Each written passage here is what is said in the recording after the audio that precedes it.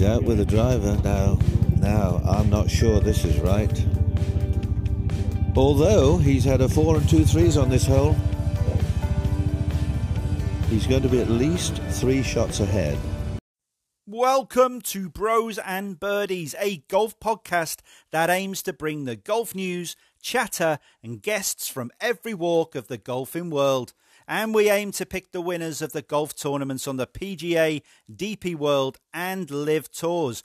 On the show this week, we'll look back at last week's Charles Schwab on the PGA Tour, the KLM Open on the DP World Tour, and Live Tour's Live DC at Trump's Place. We'll also preview the Memorial at Jack's Place and the Porsche European Open at Green Eagles, just outside Hamburg. We'll also discuss Live, rangefinders, Ryder Cup, PGA Tour cards, and so much more. But to do all that, we've got to get Big Bro in.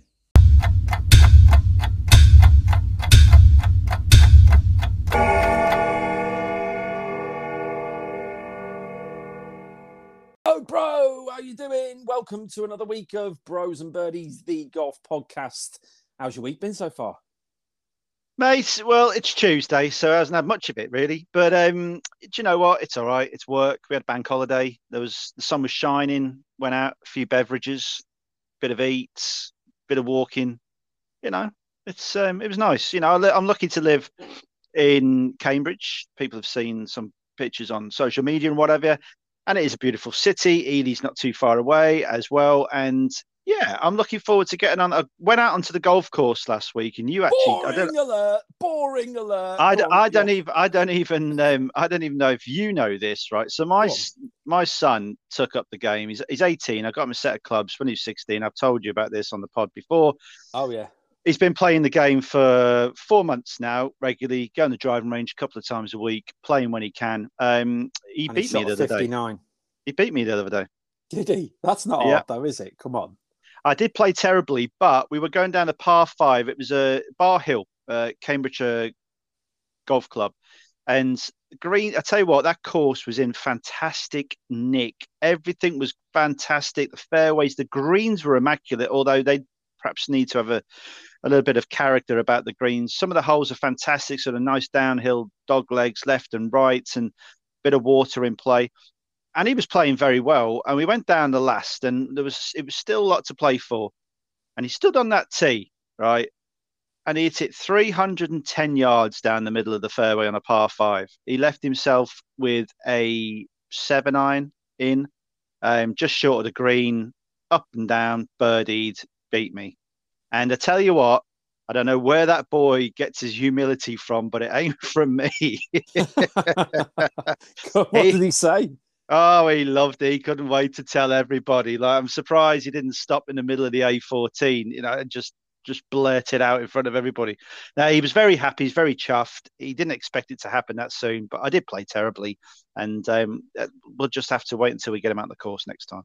But yeah, and anyone that's around the Cambridge area, go to Bar Hill, Cambridge Golf Club. It is in great nick, and it's only £25 per person, early starters, which I think is great value for around here, considering you have to go to somewhere like Gog McGog's or Newmarket, and you're looking at sort of 70 quid around. So, yeah, that was good. So the week has been so far better than last week on the grounds that I haven't been beaten by my eldest son. But there you go. Beating at golf, that is, not physically. Yeah, what about you? What have you been up to? Oh, just a lot of bowls, you know. It's okay, actually... that's enough about that. Right, let's...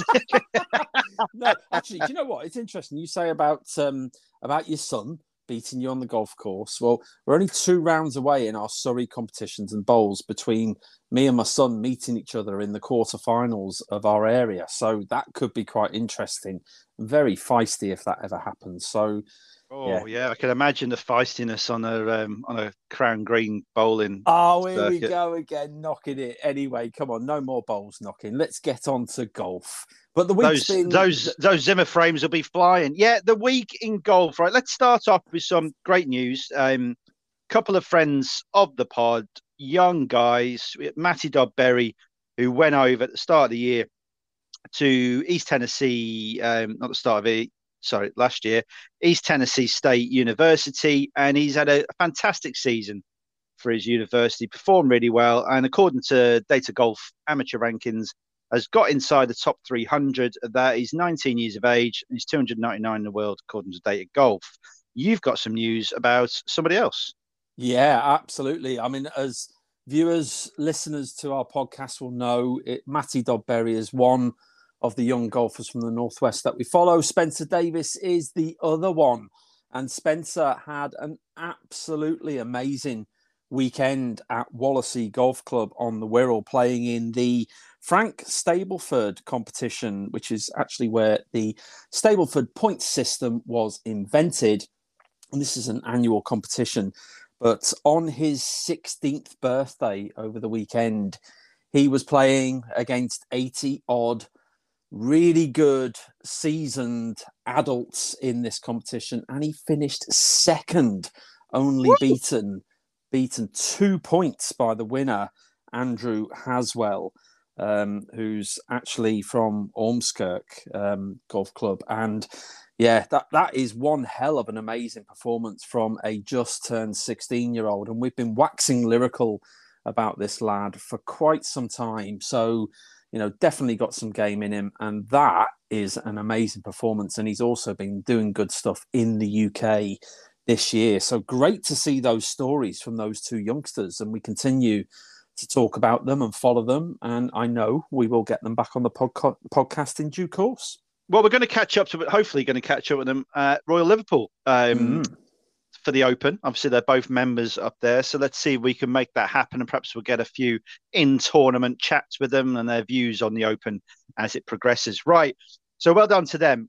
Last week, let's talk about over on the PGA Tour first, the Charles Schwab at Colonial.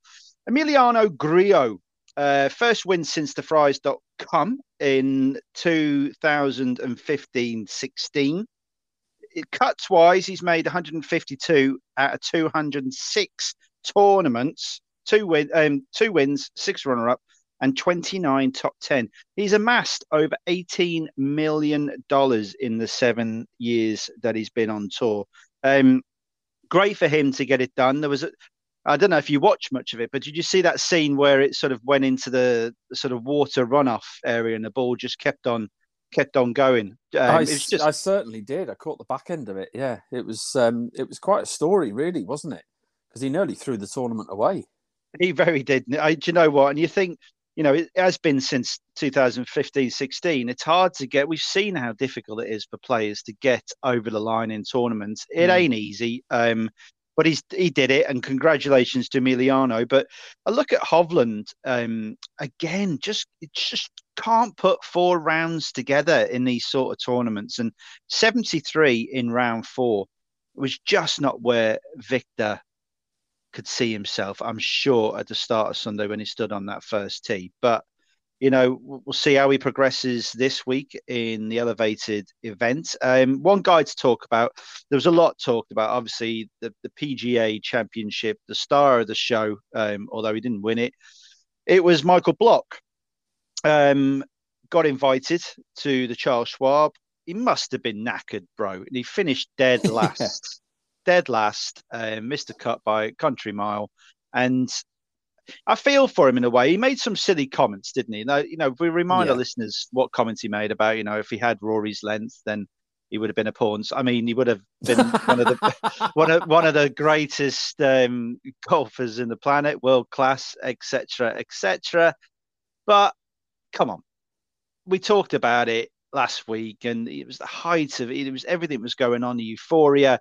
Got carried away with it a bit, but people are really, really eager to knock him down. And I just wonder, with the tiredness and that sort of knocking down so quick after the elation of the PGA, he's sort of probably got on his shoulders a bit.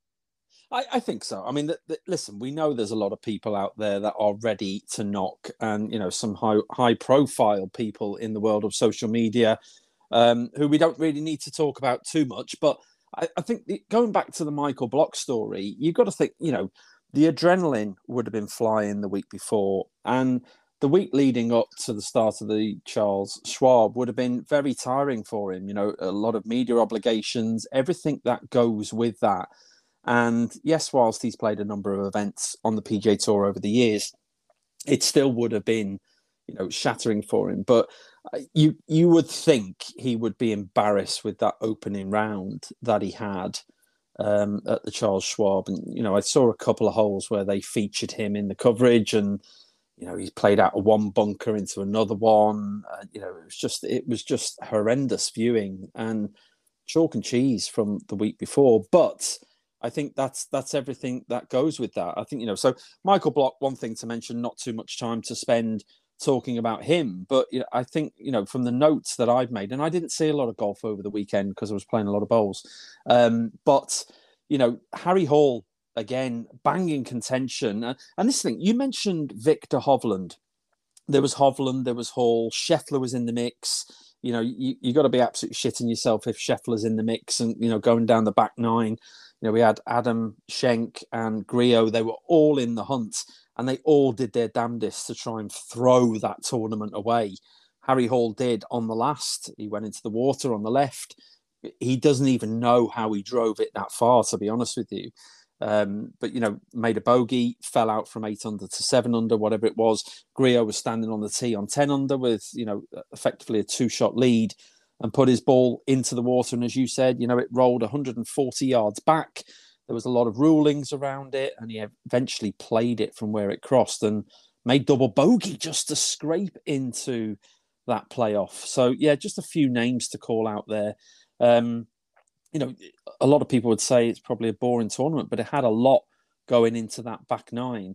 And one final point for me on Colonial, did you know it's actually straight after that event, they started digging up the course. And I think there's going to be an awful lot of renovations and changes to the course that's being made. Did you know that? No, I didn't know that. I didn't know. Yeah. It's quite, as its challenges, doesn't it, that course? Obviously, it can be seen in the winning total of 8 under. But another ace to talk about, Scotty Scheffler. Yeah. Got the ace in round 4. And you're right, Harry Hall, great tournament for him. Played well. Some more points again for Justin Rose. Obviously, we're going to talk a bit about him later regarding the Ryder Cup situation and what have you. But yeah, it was an all right tournament. Like you, I didn't watch it all. I watched bits and pieces in each round and enjoyed it. I was watching Liv probably more. And actually watched a lot of the KLM, which we're going to talk about now. So let's move on to the KLM then, bro. Yes. From the Charles Schwab.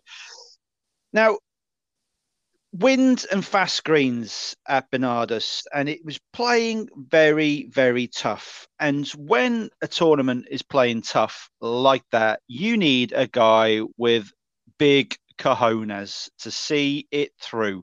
Now, the man in question, Pablo Larrazabal, he started round 4 with par and double bogey, but his mental fortitude, and he really, we know he shows his passion on the course, very much like Marcel Siem, really puts it out in front of the general public, and he just gritted it out, didn't he? Gritted it out, made a 22-foot birdie at the last, and saw off his compatriot Adrian Otaegui, amongst others, including Rasmus Højgaard, Afi Bumfat, and Adrien Moronk, who really flattered to deceive going into round 4. But one thing I'd like to say about this, this is 4 wins for Pablo Larrazabal in 14 months.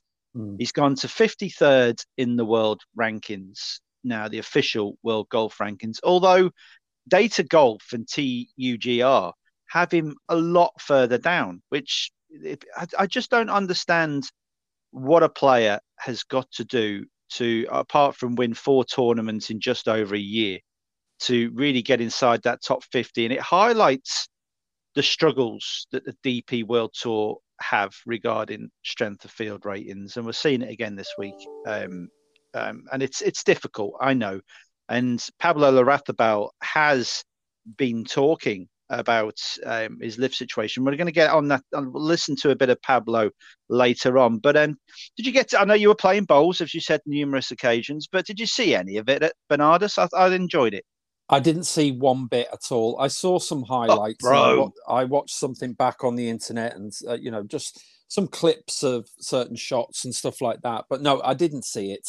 But I have read up in terms of, what actually happened at the tournament. And I agree with you. I mean, Pablo Larrazabal is playing some amazing golf. You know, he's won 9 times on the DP World Tour from only 409 starts. I mean, that's quite an impressive win rate, really, when you think about it in terms of tour standards. It's interesting, isn't it? He was 40 years of age on the 15th of May, so only a couple of weeks ago, and they say life begins at 40.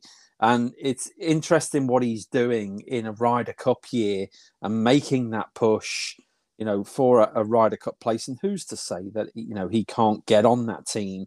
He's had lots of lovely messages after this latest win over in the Netherlands, you know, from Johnny Rahm to Ryder Cup captain Luke Donald and probably countless others as well. But, you know, he's just a down-to-earth guy, loves the DP World Tour, loves playing golf, loves competing. And that's 2 wins this year and 2 wins in 2022. Like you say, 4 wins in the last, however, 18 months or whatever. And also winning across a number of different countries, you know, 2 in Germany, 2 in South Africa, 1 in France, 1 in the UAE, 1 in Spain, 1 in Korea, which was early this year, and now obviously in the Netherlands. So, you know, you can call him a world-class player, I guess. But well, let's talk. I tell you what, let's go straight to it then, because he was on the Sky Sports podcast with Josh Antman, and was discussing the whole live approach and the tournament's Centurion, live London, although it wasn't London. But let's have a listen to what Pablo had to say regarding his permission to play live. My intention to play that live was that live event was if they give you look on the European tour, we play for money, we play for a lot of money, we play for 2-3 million a week. That is amazing, and we have to thank all the sponsors and blah blah. It's Sky Sports for putting all those TV deals and all that stuff. But if they give you the chance, a 3-day casino weekend to go and try to win 4 million in 1 week, you have to think about. And that's what I did. I talked to the European Tour. At the PGA Championship last year, they agreed to me to okay, you can play 1, and then in exchange you have to play 3 European Tour events that they name, and I agreed with our CEO. He agreed to me by phone. Obviously, he was in London. I was in America.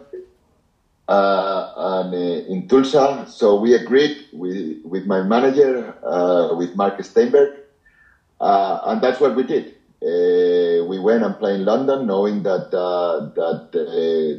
we didn't shake hands, but we agreed ourselves, and knowing that nothing was going to happen. And there you go. That's, it's honest there. There was a handshake and what have you. What do you make of that? Interesting clip from, a much longer conversation around that. And I found that, I did actually reach out to Pablo Larrazabal actually and, said, would you jump on the podcast, have a chat with us? And then Sky nipped in and nicked him. And it was like, I said, thanks very much for that. But anyway, no, he was... very candid with his views. What I found interesting about that little clip in particular was the little bit of insight we get to a different decision, an agreement, a gentleman's agreement, if you will. He said the CEO of the tour, obviously referring to Keith Pelly, but a gentleman's agreement over the phone to say, yes, you can play this one event, have a free shot, go to the casino, as he said, you get a free ticket, you got a shot for $4 million. Why not? If I'm getting a free ticket, I'm going to go and play.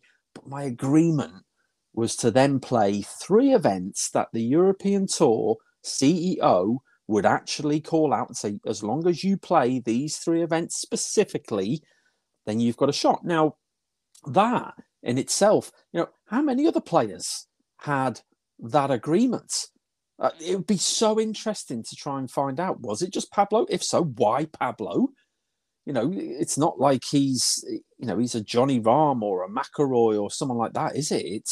I just found it very interesting, and I have no reason to doubt anything that he said there at all. He seemed very genuine about it, but I just... Well, they probably wanted characters, and Pablo is nothing but a character, on the golf course. And, if you want someone to be, your first event, really, showing at the balls and showing his passion for the game of golf at a new tour, then you probably want someone like Pablo Larrazabal, really. And he didn't play that well. I watched him for quite a few holes at Centurion, and he wasn't really enjoying it as it is golf. So we couldn't really see that passion come through. But yeah, that was a nice clip. And that was KLM. I think we can move on from KLM because we've got so much to talk about, bro, and so much to squeeze in. So let's leave DP World Tour and head to Live Tour, Live DC, Trump's Place, highest attendance at an American venue for Live. They are building, it seems. And Harold Varner III seems a very likable man, especially with the charity work, and talk with Job Done, Mito, Puig, Munoz, and Neiman. It was interesting, wasn't it, bro? Because at the start of the tournament, you had Casey pull out and Ogletree replaced him, and then Ogletree had a great tournament, got some dollars in his pocket. But then during the tournament, Peters, Wolf, Cockrack, quite a few withdrawals. It'd be interesting. There's a very long gap now to the next tournament, Valderrama. So hopefully they'll be able to get themselves sorted for that. But I just hope we're not, revisiting issues with Wolf. Yeah, I don't know. It's interesting. I made a few notes about that. Like you say, you've called the names out, the players that withdrew after round one. And it was interesting, the players that actually came in. I think Ormsby came in for Thomas Peters. Scott Vincent's brother came in for, I think, Wolf and Kokrak. That they were pull-outs as well. I think Horsfield was injured before anyway, wasn't he? So, and it was interesting when I looked at the money side of this as well, is that there was only actually 45 payouts in terms of the money.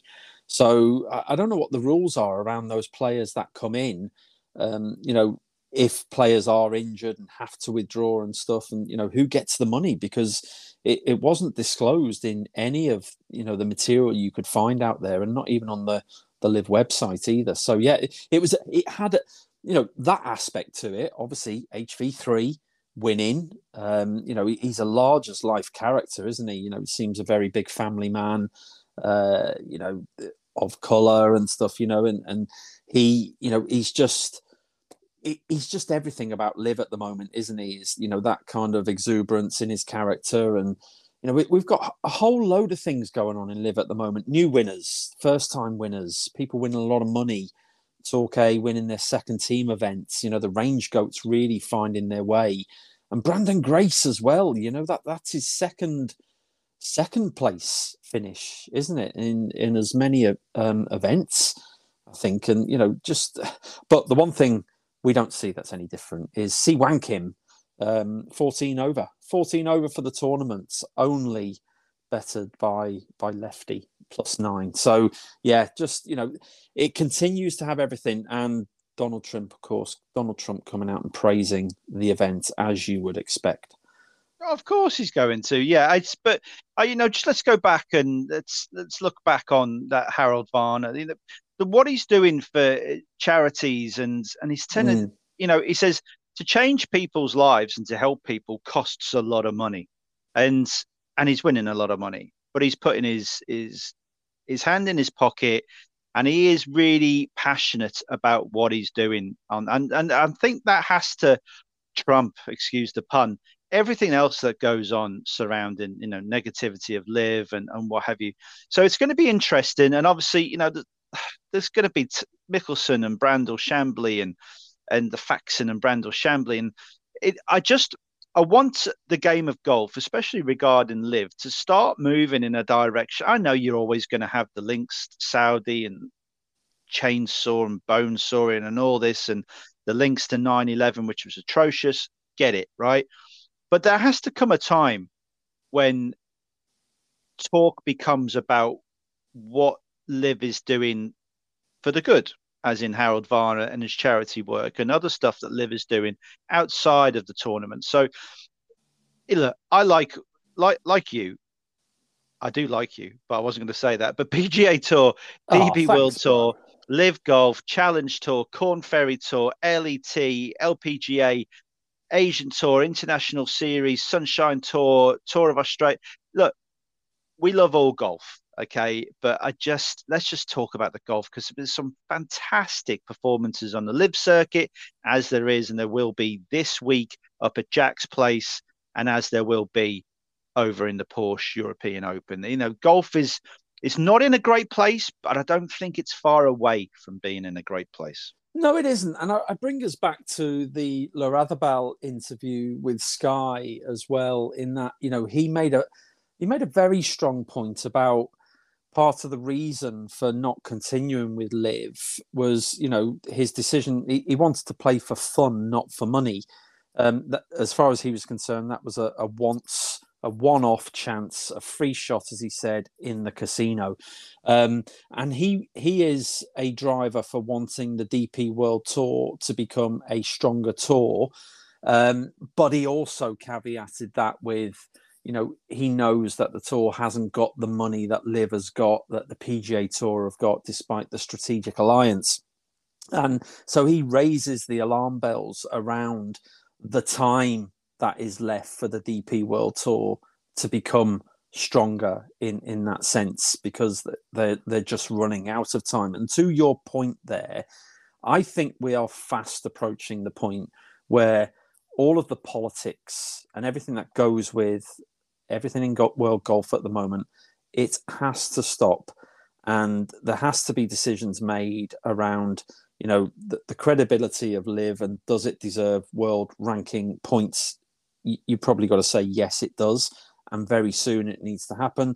And we've all got to start coexisting, and rules have to be set in place, and the boundaries are made and that stuff. So I think we've got to see that, and we've got to see that by the end of this calendar year. Otherwise, we could just see this drum going round. No, amen to that. Right, you've got a piece on Liv, haven't you? Liv Money. I do, as I have regularly had in previous podcasts, and it's just a very quick piece. You know, I like looking at the money. But we've got Taylor Gooch that sits at the top of the individual player rankings from a money perspective, and he's just a shade under $9.3 million, followed by Brooks Koepka, $7.3 million. And then we've got Varner, obviously, with his latest win, just reaching up into third, $6.5 million, just under. HV3, also Howell, Chucky Three Sticks, as I call him, just also alongside Varner, just a shade over 6.4 million. And Brandon Grace continuing this amazing form that he's got. And again, a name that you wouldn't have expected in other tours to have kind of been, you know, sitting at the top of leaderboards, but he is, even though that we've got some good names like DJ and Smith, etc., etc. So that's some of the players. And then on the team events, we are seeing the range goats, as I've already called them out. They have really gone to the top in terms of the money scene, just a shade under 18.5 million, 13% of the money pool to date across the events they've played in 2023, followed by, as you would expect, the four aces, just under 17 million, and then the crushers and the stingers. And the stingers have also had a few good tournaments recently, haven't they? Which obviously is the team of which Dean Burmester is in. So yes. And one thing I wanted to mention on, and it certainly obviously goes to money as well with regards to Liv, is that there's some reports that events are actually going to go back onto YouTube, but people are going to have to pay for it instead of live free streaming. So interesting move there, obviously moving away from the app that they're on. No, only in certain parts of the world. YouTube. No, exactly, yeah. But even still, you're still going to have to pay for it. Whereas obviously previously in the inaugural year, it was free to air. Well, we're all right over here because we've got our Live app and all that malarkey, so we'll be able to watch it. So we're happy. Okay, right. So that was your piece on Liv. Rangefinders. Let's get into some topics surrounding the world of golf at the moment. Topical because slow pay is an issue, and it's a real big issue. And I witnessed it on the golf course the other day. Again, with slow play, and it was a struggle. Took us 5 hours to get round, only a 2-ball. Just very slow, 3 and 4 balls in front of us, and no one would really let us play through. It was a bit of a pain, right? And what's struggling, and Padraig Harrington's come out and said something, right? So, and I completely get it. He sees no problem with rangefinders in the game. They should be able to be used all the time. And I get that, and I agree, and we'll get your opinion on it. But my opinion is that instead of, you've got a or wayward drive and you're trying to get a proper distance, and then the caddy goes up and marks it all out, and that just adds to the time it takes to play your shot. You get a rangefinder, pinpoint, happy days, get on and play your game. Yeah, I think so. I think there's another side to that as well. I think use of rangefinders also could potentially have the ability to slow the game up, really, in terms of, if everybody's using them and everybody's taking their time to try and find their distance or their range.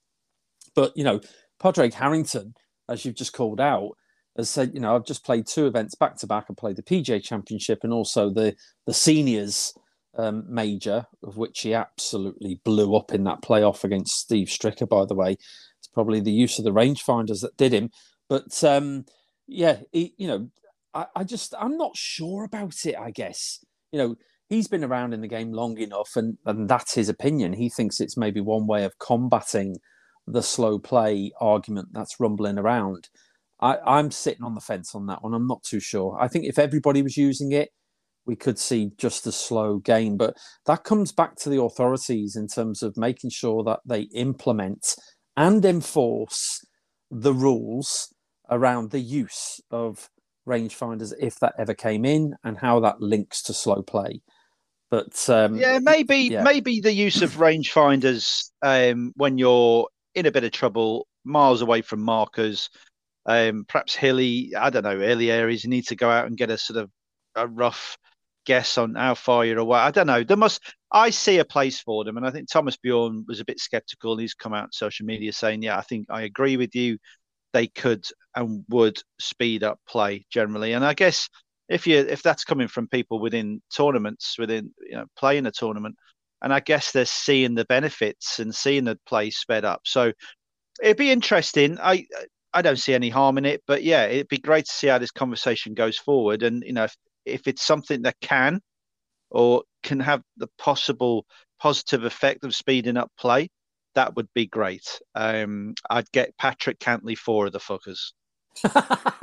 Exactly. Hey, listen, this isn't going to be an issue for professional golfers, but these pieces of kit are expensive pieces of gear, and the manufacturers and the companies that make them are probably sitting there rubbing their hands thinking, yeah, I love this. We're going to be selling more rangefinders. But, for your average golfer that, obviously might not have a little bit of money, but plays maybe once a week or every other week or whatever, they might not be able to afford these rangefinders. So it's not going to be for everybody, but we are talking about professional golf as part of this conversation. And, again, it's part and parcel of another, the bodies, the rule makers making a decision, sticking to it and enforcing the rules, as far as I'm concerned. And that's where I sit on the subject. Exactly. Well, we'll see how this debate goes on. I'm sure a lot more golfers will have something to say about it. Right. I want to talk Ryder Cup, bro. And I know we touched on it recently, and just talking about, players who we think, who's our 12, etc. Right.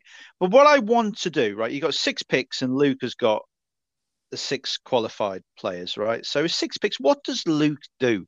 Does Luke Donalds, as a stalwart, if you like, of the Ryder Cup and European Tour, he's been part of, 4 winning Ryder Cup teams, and he's obviously a very likable guy, and he'll have his own opinions. But what does Luke do? And I looked about, and there's a lot of talk about, players don't play enough on the DP World Tour circuits. These guys that are predominantly based over in the US, and I want to put to you, out of all the players, right, who have got possible chances of getting into the European Ryder Cup team, I'm going to go through them, and I want you to give me the player you think has played the least amount of DP World Tour events, right? Okay. So We've got Perez, Maronk, Power, Larathabal, Peters, Hoggard, Detree, Lowry, Rory, Rahm, Hovland, Hatton, Rose, Fitz, and Fleetwood. Jesus Christ, what do you think? I'm a shorthand typist or something? Oh. You're a shorthand Or a something. Rain Man. Okay, but come on. So, out of all, who's in the current, who's in the offing to get a Ryder Cup place, right? Out of all those players that are in the offing for a Ryder Cup place, who do you think has played the least amount of times on the DP World Tour circuit? This is excluding majors and WGC events. All right, I'm going to say Seamus Power straight off the bat. Absolutely correct. Really? And wow. Okay. He's only played one time. This is since last September. Yeah. Right, when the ranking points started. Yeah. Since last September, he's played one time, and that was in Abu Dhabi. Yeah. There is another player in the mix that has also played only once. Give me the names again. Go on quickly. Perez, I'll give you the names. Perez, Maronk, Larathabal, Peters, Hoggard, Lowry, Rory, Rahm, Hovland, Hatton, Rose, Fitzpatrick, Fleetwood. Oh, crikey. Is it a big name? Is it a big name? It's big enough. Big enough. Lowry. No.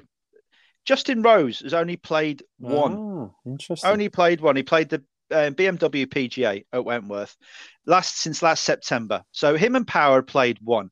The most, and this is where I want to get into debate, is that should players that have played a lot more tournaments on the European Tour circuit, should there be a case for them to have multiple points, like a bonus scheme for being loyal to? I know some of them can't even get over to America, and they'd probably love to. That's going to be the next topic I'm going to get onto in a minute. But the likes of Larathabal, right? He's played 16 times since last September, the European circuit. Adrian Maronk, 12. Victor Perez, who's already qualifying in his own right as it stands, has played 12 DP World Tour events since. And even Thomas Peters has played the same as Lowry and Rahm. And he joined a different tour. He's played 5. Lowry and Rahm. Rory. Rahm's played less than Rory. Rory played 5. That was the Hero Dubai Classic, the BMW PGA, the Italian Dunhill Links, and the DP World Tour, DP Tour Championship. Rahm played the Open d'Espagne, BMW PGA, and DP Tour Championship. And it's players frustrate me. It's like Hovland has only played 3 since last September. You'd have Hovland down as he's really, he's definitely a European Tour man, this fella. He'll come back whenever he can. In fact, he won't. So my argument is, look at Fleetwood, 5. He's 5 times. He won the Nedbank. Let's include the Nedbank because it isn't, it was a co-sanctioned event for the Sunshine Tour. But what do we do? Do you look at Seamus Power and go, he could qualify, right, in his own right, but he could qualify whilst only playing one DP World Tour. I know he's going to probably come over for the co-sanctioned Scottish Open. I'm not including that. But I'm talking about why aren't players going to tournaments and getting over into the European ethic? I don't know. How do you feel? Should there be a bonus? It's a really good question. I'm not sure. Let me just backtrack one step, right? In terms of the challenge around playing more. There are a number of those players you listed out that don't need to, because they know that even if they don't make it through the points system, whether there's a bonus point system or not, which there isn't, they're still going to be in the frame in terms of Donald's 6 extra picks. We know already that there is a European points list, there's a world points list, the top players from those that they kind of mesh in, and there are a number of those players that know they're going to be part of that team. So how do you structure something? I think there's definitely an argument for coming up to address your point about getting those players to play more on the European, the DP World Tour, to advertise the tour a bit more, strengthen it and stuff. But that's the whole point of, getting their route into the PGA Tour where there is more money, where there is more world ranking points. That's just where they're going to sort of move to in that direction. And we heard that with Larrazabal as part of his interview as well, is, obviously the enticement of potentially at the age of 40 getting his PGA Tour card. But the opposite side of that, again, is that a number of European players that go over there are in this lonely bubble of, and he's a gregarious person. Would it suit him? So I know we veer off slightly there into a different subject, but I think I don't know what the right answer is. And you may have a more stronger view.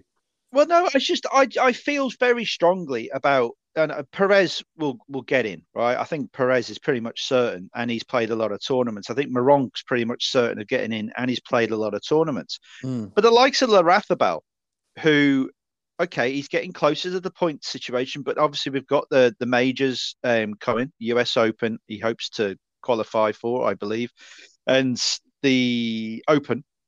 But then you've got the bigger events, where other players like your Seamus Power, all Seamus Power has to do is finish high up in a couple of elevated events and a major, and then all of a sudden he's got a place, and he's only played once since last September. Well, he's got to play some good golf to do that, though, and he's not been recently. So, yeah, but my point is playing tournaments on the tour, because everyone's turning around and saying, "Oh, it's European Tour versus PGA Tour." Well, it's not. But if anyone's going to argue that it's European Tour versus the PGA Tour, then surely the players playing in that Ryder Cup for the European Tour have to play a lot more for the European Tour. But you could have Pablo Larrazabal playing 16 times as it stands. By the time it gets to Marco Simone, he probably played over 20 odd times on the European Tour circuit, and he could potentially not, and that's 4 wins in 14 months as it stands, potentially not get a spot on the Ryder Cup team. But that's because of the makeup as it is currently. It's, the world point system, the European Tour point system, or the DP World Tour point system as it is, making up half of your team. Let's keep that there then. Keep that thought, bro, because we're going to touch on something else in a minute. But let's keep the Spanish theme. Larrazabal. Let's hear what John Rahm had to say about Sergio Garcia and his omission from the Ryder Cup. Was disappointed by that. What's your thoughts about Sergio not being on the team? I'm going to miss him. We had a great partnership at Whistling Straits. And I'm going to mention history again one more time. A Spanish duo in the Ryder Cup, I think to me is embedded into the roots of the Ryder Cup. What Sevio and Ali were able to do throughout their partnership, right? So it's a little sad to me that politics have gotten on the way of such a beautiful event. Again, it's the best Europeans against the best Americans, period. And whatever is going on, who's playing live and who's not playing live, to me shouldn't matter. It's whoever's best suited to represent the European side. And I have a hard time to believe that the best player Europe has ever had, the most successful player Europe has had on the Ryder Cup, isn't fit to be on the team, right? So it's unfortunate. I will miss him. But with that said, I want to be hopeful. It's a couple of Spanish guys playing really good right now, so hopefully they can join me on the team. And there you go. That is probably the most sensible thing I've heard come out of anybody regarding the European team. And that's politics. John Rahm saying politics. It gets in the way. Where they don't, you can blame Liv all you like and what have you, but it is European golfers against the best American golfers, and that's how it should be. Absolutely agree. That is how it should be. Obviously, it's not going to be because the European Tour, in conjunction with Ryder Cup, the setup, the Ryder Cup, have clearly made their decision to not allow certain players, obviously, that have defected to live, etc., to come in and play, and that therefore excludes the likes of Sergio. But John Rahm's come out and he's probably taken the very same view as a lot of rational people would have done, that just want to see the best golfers in the world competing against one another. And we could still see the Americans make a decision to allow the likes of DJ and Brooks Koepka into their team. And that, for me, would be the right decision. It's just a shame that we're not going to see that reciprocated on the European side.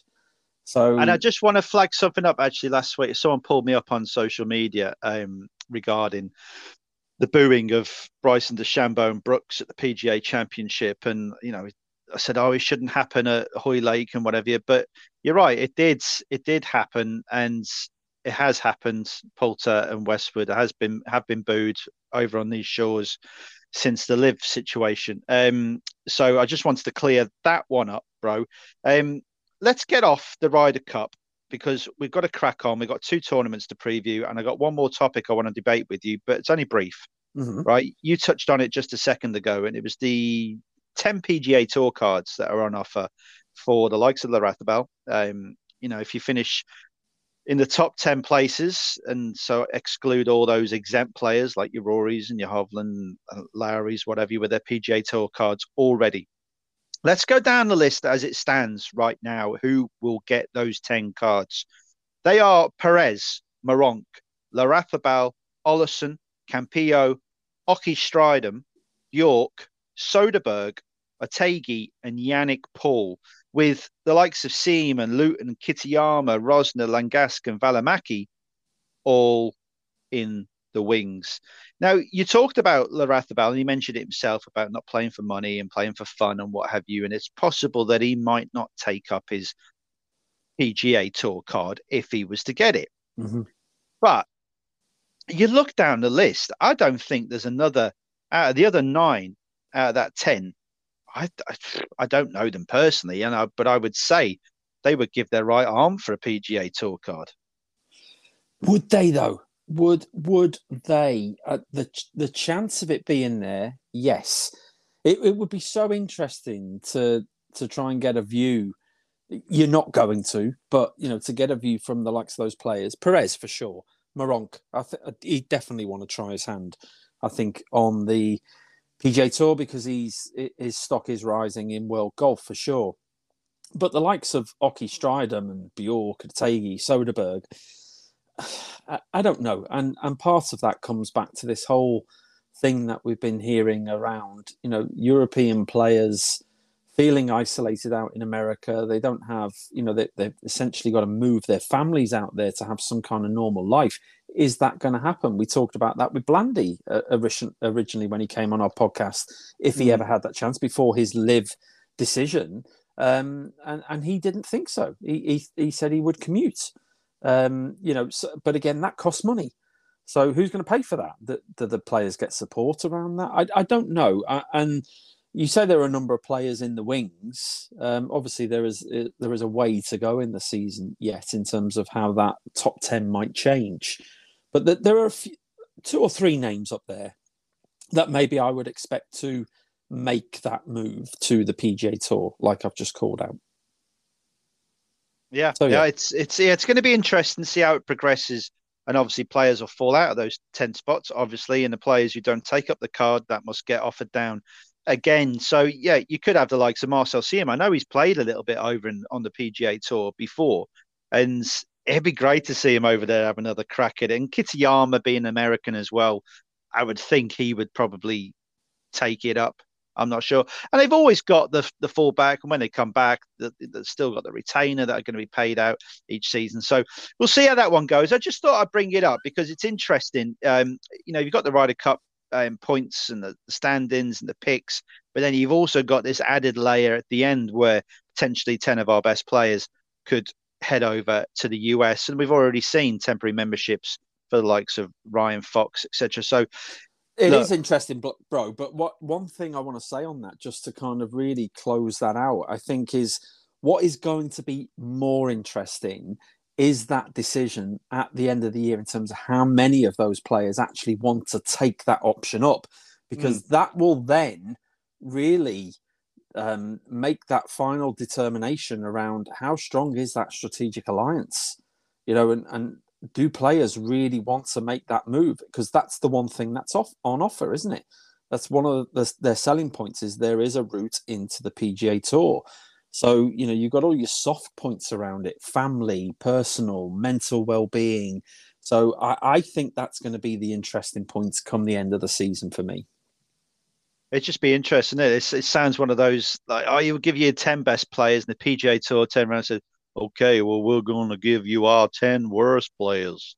That's the sort of alliance it seems to me. And we'll see at the Scottish Open how the old strategic alliance is going to evolve. Apparently, Pelly's going to tell us all, really. He's going to reveal all. Right, let's get into the tournaments this week, bro. Let's head over to the PGA Tour and continue talking about it. And we're going to go to Memorial, Dublin, Yes. Ohio, Jack's Place. The weather, right, you're going to tell us about the course, but the weather is looking fine all week. No problems, whatever, for this elevated event.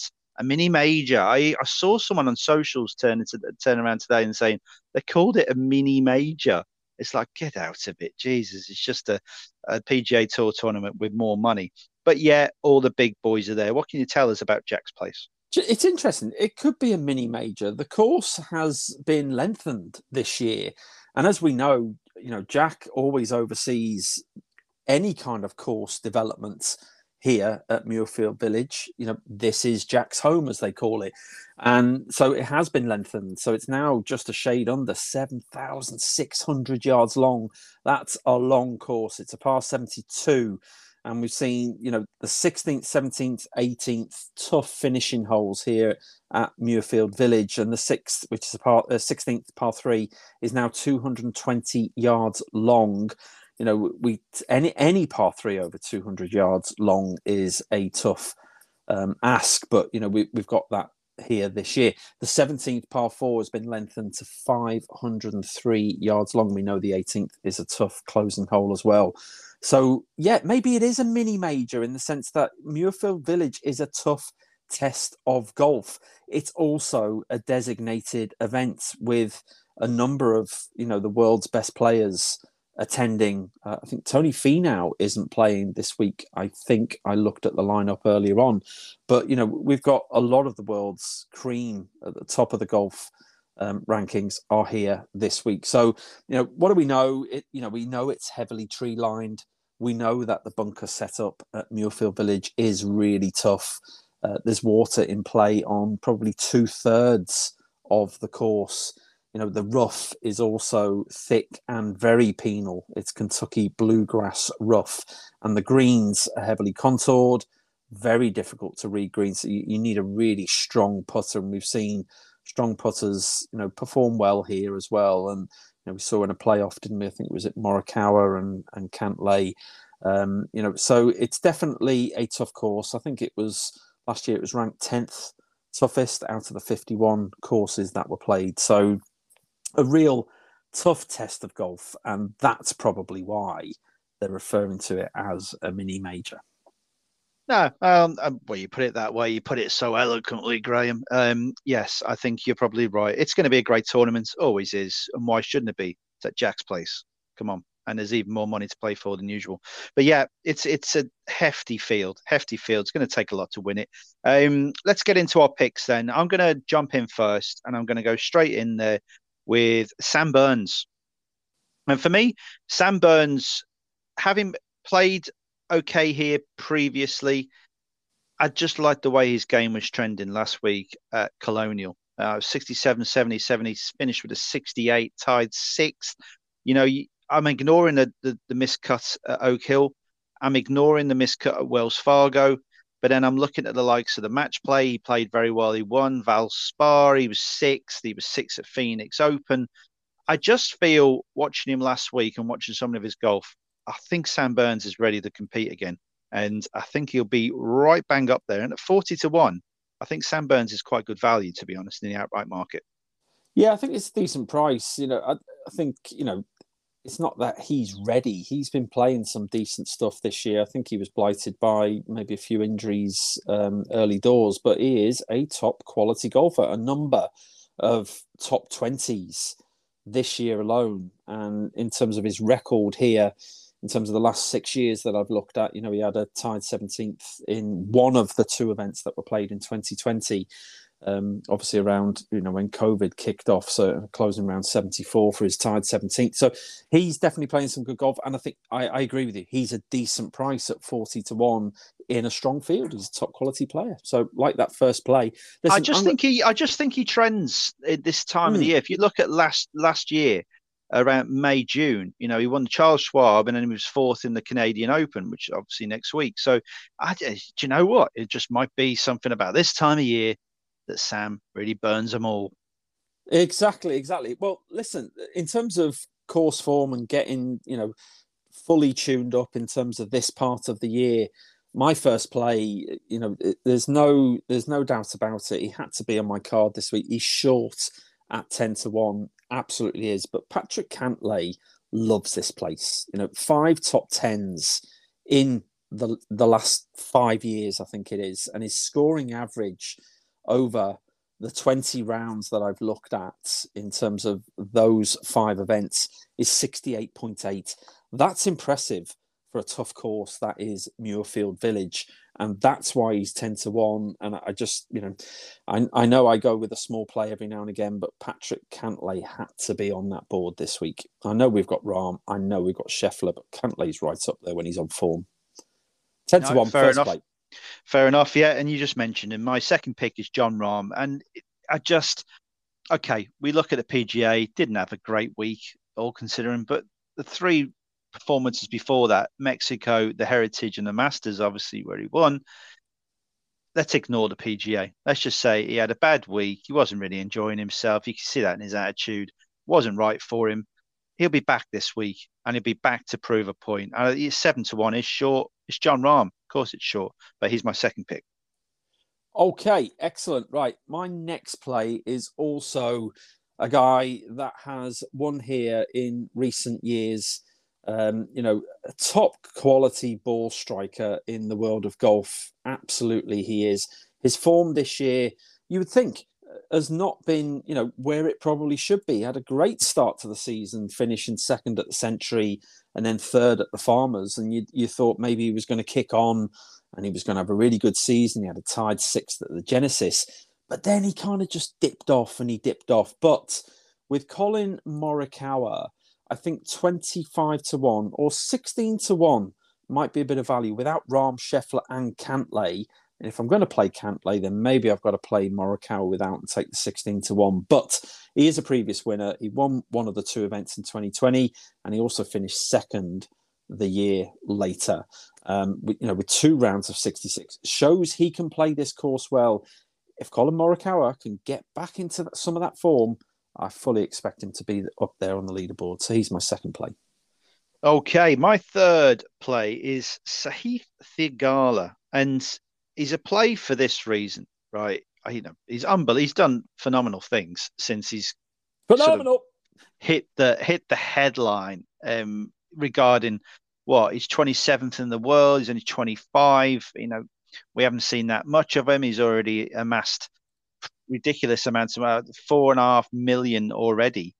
It's just the guy is. I know he won the QBE shootouts. He played well in the Farmers Insurance, but it was his performances in the Masters and the Heritage which sort of led me to pick him for this week. Not necessarily because the courses are very similar, but they're tough, and you have to plot your way around Augusta, obviously, and you have to plot your way around Heritage, Harbour Town. Right, and there too, and I think you have to do that well here as well at Jack's Place. And I just think he can do that. And at 50-1, he can get around this course. And if he doesn't win, that's fine. But you're looking at 6-7 places, a fifth of the odds. A 10-1 win for a guy finishing the top 6 or 7. I think Sahith can do that. So he's my third pick. He also was tied 5th last year. With 2 rounds of 68. Sandwiching a 75 in round 2. So shows you that he can play this course. And yeah, I'd expect him to be a bit bigger in the market because obviously we've got a lot of the top world's players. But yeah, why not? Sahith Theegala, a promising name in the world of golf. Okay, my next 2 plays, really big prices, totally unexpected for me. But my third one is a previous winner at this event. But his season form is all over the place this year. All over the place. But at 125-1 outright, and just about half that without those top 3 players that I called out in the market, 66-1 without Rahm, Scheffler and Cantlay. Billy Horschel, right? He's a previous winner here. He has form. He could turn his game on at any particular point. A little bit of form, She's not shown at the moment, but he's a big price, and I just can't leave him off my card this week. So Billy Horschel, third play. Yeah, I looked at him and I thought, oh, obviously because he's won here, but I just do not like where he's at the moment. Yeah, And that. it'd have to be a huge turnaround. Right, my fourth and final pick is a bit of a big one. It's 200 to 1. It's Nikolai Højgaard. While his brother plays over in Germany, the Porsche European Open, Nick is over here at Jack's place, and why not? Okay, but I look at the reason why I picked him. Obviously, I like him. He's going to have the round, the week of his life. I get it, right? But the USPGA is second round 67. I just loved it, and I watched it quite a few times. Lots of the highlights on the app and what have you. And we know he's super talented, and it's only a matter of time before he breaks through and wins a big one. I'm not saying it's going to be a major or anything like that, but win a big tournament with big names surrounding him. And his performance in the Italian Open, obviously, as well, on a course which was difficult, which you had to plot your way around. It wasn't easy. Neither was Oak Hill. But at 200 to 1, I'm going to take a chance with Nicky Højgaard. Interesting call. Could we see a Nick Højgaard without Rahm, Scheffler, Cantlay double with Rasmus over in Germany? Who knows? He's that crazy. He could do that. Right. My fourth and final play for the Memorial is Sepp Straka, straight in. If you look at what Sepp Straka did last year on the PGA Tour, it was, you've used the word already, but I'm going to say it again. It was phenomenal form. He had a win at the Honda, second at the FedEx St. Jude. Remember that tournament? I think, was it Zalatoris was involved as well. Second at the Sanderson Farms. A plethora of top 10 finishes. And he has definitely got a game. He's a massive price, 160 to 1 for, someone who's had a tied 14th here in one of the events in 2020, or 100 to 1 without the big three players. And I just think it's maybe a bit of value. Sepp Straka has got a game. And again, maybe a bit too late in terms of a Ryder Cup push, but, a regular player on the PGA Tour now. Big price. Well, if he goes and wins an event like this in front of Luke Donald, or, why not? His PGA performance tied 7th, that final round 65 was enough to suggest that, yes, we know he can play. He's won. He's only 30. I thought he'd been around a lot longer than that. And he played well, all right. Well, last week, tied 29th. Quite consistent, finished even par for the 4 days. Yeah. All right, okay. So is that all the picks for Jack's place? That's it. Yeah, absolutely. Right. It is. Well, let's head on over to the DP World Tour, and we're going to head over to Germany for the Porsche European Open Green Eagle golf courses. Weather-wise, you're going to tell us about the course. Weather-wise, winds are going to be strong early doors and throughout the day on Thursday. So get yourself in a good position at this tournament. You've got to play well in the wind on the first day. Last year, Samuya, where did he come from? He shot 72, 72, 74 out of it, 8 under 64, went and won by a couple. Well, not even more than a couple, I think. But yeah, so what can you tell us about the course, bro? Yeah, okay, so we've got a brute of a course here in Germany. There are 3 courses on this setup at Green Eagle, and the North course is being used this week. It sits just outside of Hamburg. The yardage is just a shade over 7,800 yards long, however, caveated by the fact that tournament organisers can move the tee boxes around. They have a number of options to flex the length being played at this tournament, and apparently the setup is going to be around about 7,500 yards. So they can lengthen it if they want to, they can shorten it, and that's the beauty of this course setup, which is great from a Porsche perspective. And I know we've talked about previously, they may be defecting from the European Tour as a sponsor, but it's yardage. I've already called out par 73. I think there are 6 par 5s on this course setup. And we've got a course that's got generous fairways from a width point of view, large greens with undulation as a feature, and there's water in play on 17 out of the 18 holes. So interesting. Although generous fairways, beware of the water, and I think there is definitely going to be a premium on accuracy this week. Now, before we get into our picks or before anything else that you want to say about the course, let's just look at the last few winners of this event. So you've already called out Kala Samuya, 200-1 winner last year. Before it, Marcus Armitage, 80-1 winner. Paul Casey, 7-1 winner. McAvoy, 125-1. Jordan Smith, 40-1. Levy, 45-1. So again, not over the last 6 years, not really, with the exception of Casey, a favourite tournament. So we could see a decent price popping up this week. Is there anything else you want to add to the course? No. I think you've covered it well. I think it's a tough course, and especially with that wind on the Thursday, that is going to be one hell of a test. And one of the reasons I've picked the players I have, I've gone for players who have said in their own right on their own socials that their games are trending in the right area. And there's one player in particular who I just love the fact that he's in such a purple patch at the moment, and it's going to be fantastic. Right, and talking of Flex the Length, I think I've seen that website. Right, let's get into our picks straight away, shall we? I'm going to go first. I'm going to go with Ross Fisher. He's 100-1. He said himself his game is getting back to somewhere near its best. And when a player says that, you just got to listen. And that's enough for me. And 100-1, he's shown enough to suggest that he can get in the mix. And why not? He's going to need a few players at the top of the market to play below their par, below average. So, yeah, Ross Fisher, first pick, 100-1. Excellent. Well, I'll tell you what, you're not toying about. You've gone with the Fisher price, haven't you? It's, oh, yeah, get it like there. it. Boom, boom. Hurry right, up. okay, Ross Fisher. Right. My first pick this week, I'm going with the previous winner here. It's Jordan Smith, straight off the bat. In 2017, he won. Last year, tied 10th. And as I say, he was 40-1 when he won in 2017. He's half that price this week at 20-1. And that is because, again, the strength of the field, you know, in terms of world ranking players, it's not so. So I think if Jordan Smith can bring an ounce of his strong game back, then he's got a good chance. Previous winner, 20-1, Jordan Smith. Okay, first pick. Right, second pick for me is, played him last week. He flattered to deceive. But again, on socials, he says, my game is trending. They were his words. You can have a look at his socials. Andy Sullivan, 110-1. Yes, I know.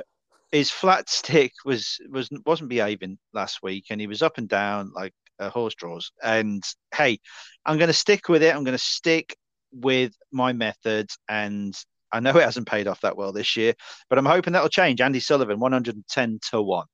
110-1, Andy Sullivan. I'll tell you what, Sully, if you're listening, which you're not, come on, get that putting stick working, son. Big price. Right, okay. He is listening. He's coming on soon. Yeah, apparently. Right, okay. My second pick this week is one of the brothers, Italian brothers, but it's not Franny. It's Mario. Eddie. It's Eddie, Eduardo Molinari, the stat man to the Golf Stars, the guy that has produced a massive website, spreadsheet, whatever you want to call it, giving all the players the stats that they need. But he's 66-1 this week. And in the last 2 years, he's had a tied second and a tied fifth. Now, even with opening poor rounds of 75 in 2021 and 74 in 2022 last year, I think, you know, if you're finishing high up on the leaderboard with top 5 performances, and he's not playing too bad as well, I think he's a big price at 66-1. So second play, Eduardo Molinari. Odo. Right. Okay. My third pick is a very handsome Danish man, Nicholas Nordgaard Miller. Now, he's missed one cut since the Abu Dhabi in January, just one cut, which came at Korea. And so that shows a level of consistency throughout the season. And he's played a lot. We get that. But last week, right, nothing went his way. He shot 71, 71, 71, 71. And for everyone that probably knows that, it's 1 under, and he finished 4 under. But nothing went right for him. He had more lip outs than Mick Jagger, right? Do you know what? I thought, do you know what? I've got to go for him. I've got to go for him this week, and I am. And he's 40-1, which is relatively short, but probably not for his consistency. So consistency. Norgard Miller, 40 to 1 is No- my third pick. Norgard Muller. Anyway, that's a big price. Right, my final play this week. Hey, no one puts him in the corner. Exactly. No one puts baby in the corner. Right. Final play. I'm sticking with the Spanish theme. I'm sticking with a big hitter. He's long. He's long off the tee. It's a long course. We've got loads of par fives. If he can get that accuracy going this week, he's a big price. 70 to 1 is Adrianaus. 70 to 1, I say.